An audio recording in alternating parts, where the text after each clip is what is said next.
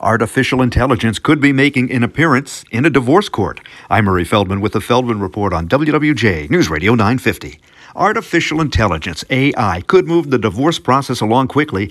Divorce attorney Rayford Dalton Palmer of Chicago, who wrote the book I Just Want This Done, says not only could AI crunch large amounts of data quickly, but it could also provide property and support settlements based on the party's financial situation. And it could develop visitation agreements based on the specifics of the couple.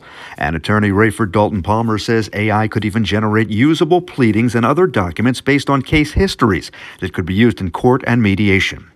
A lot of companies are trying to slow down the revolving door and keep more workers inside. A pay scale study found employee turnover was 36% last year. Major companies in the survey are hoping to get it down to 25% this year. That still means 1 out of 4 employees on the job today is expected to be gone tomorrow. With the Feldman Report, I'm Murray Feldman, WWJ News Radio 950.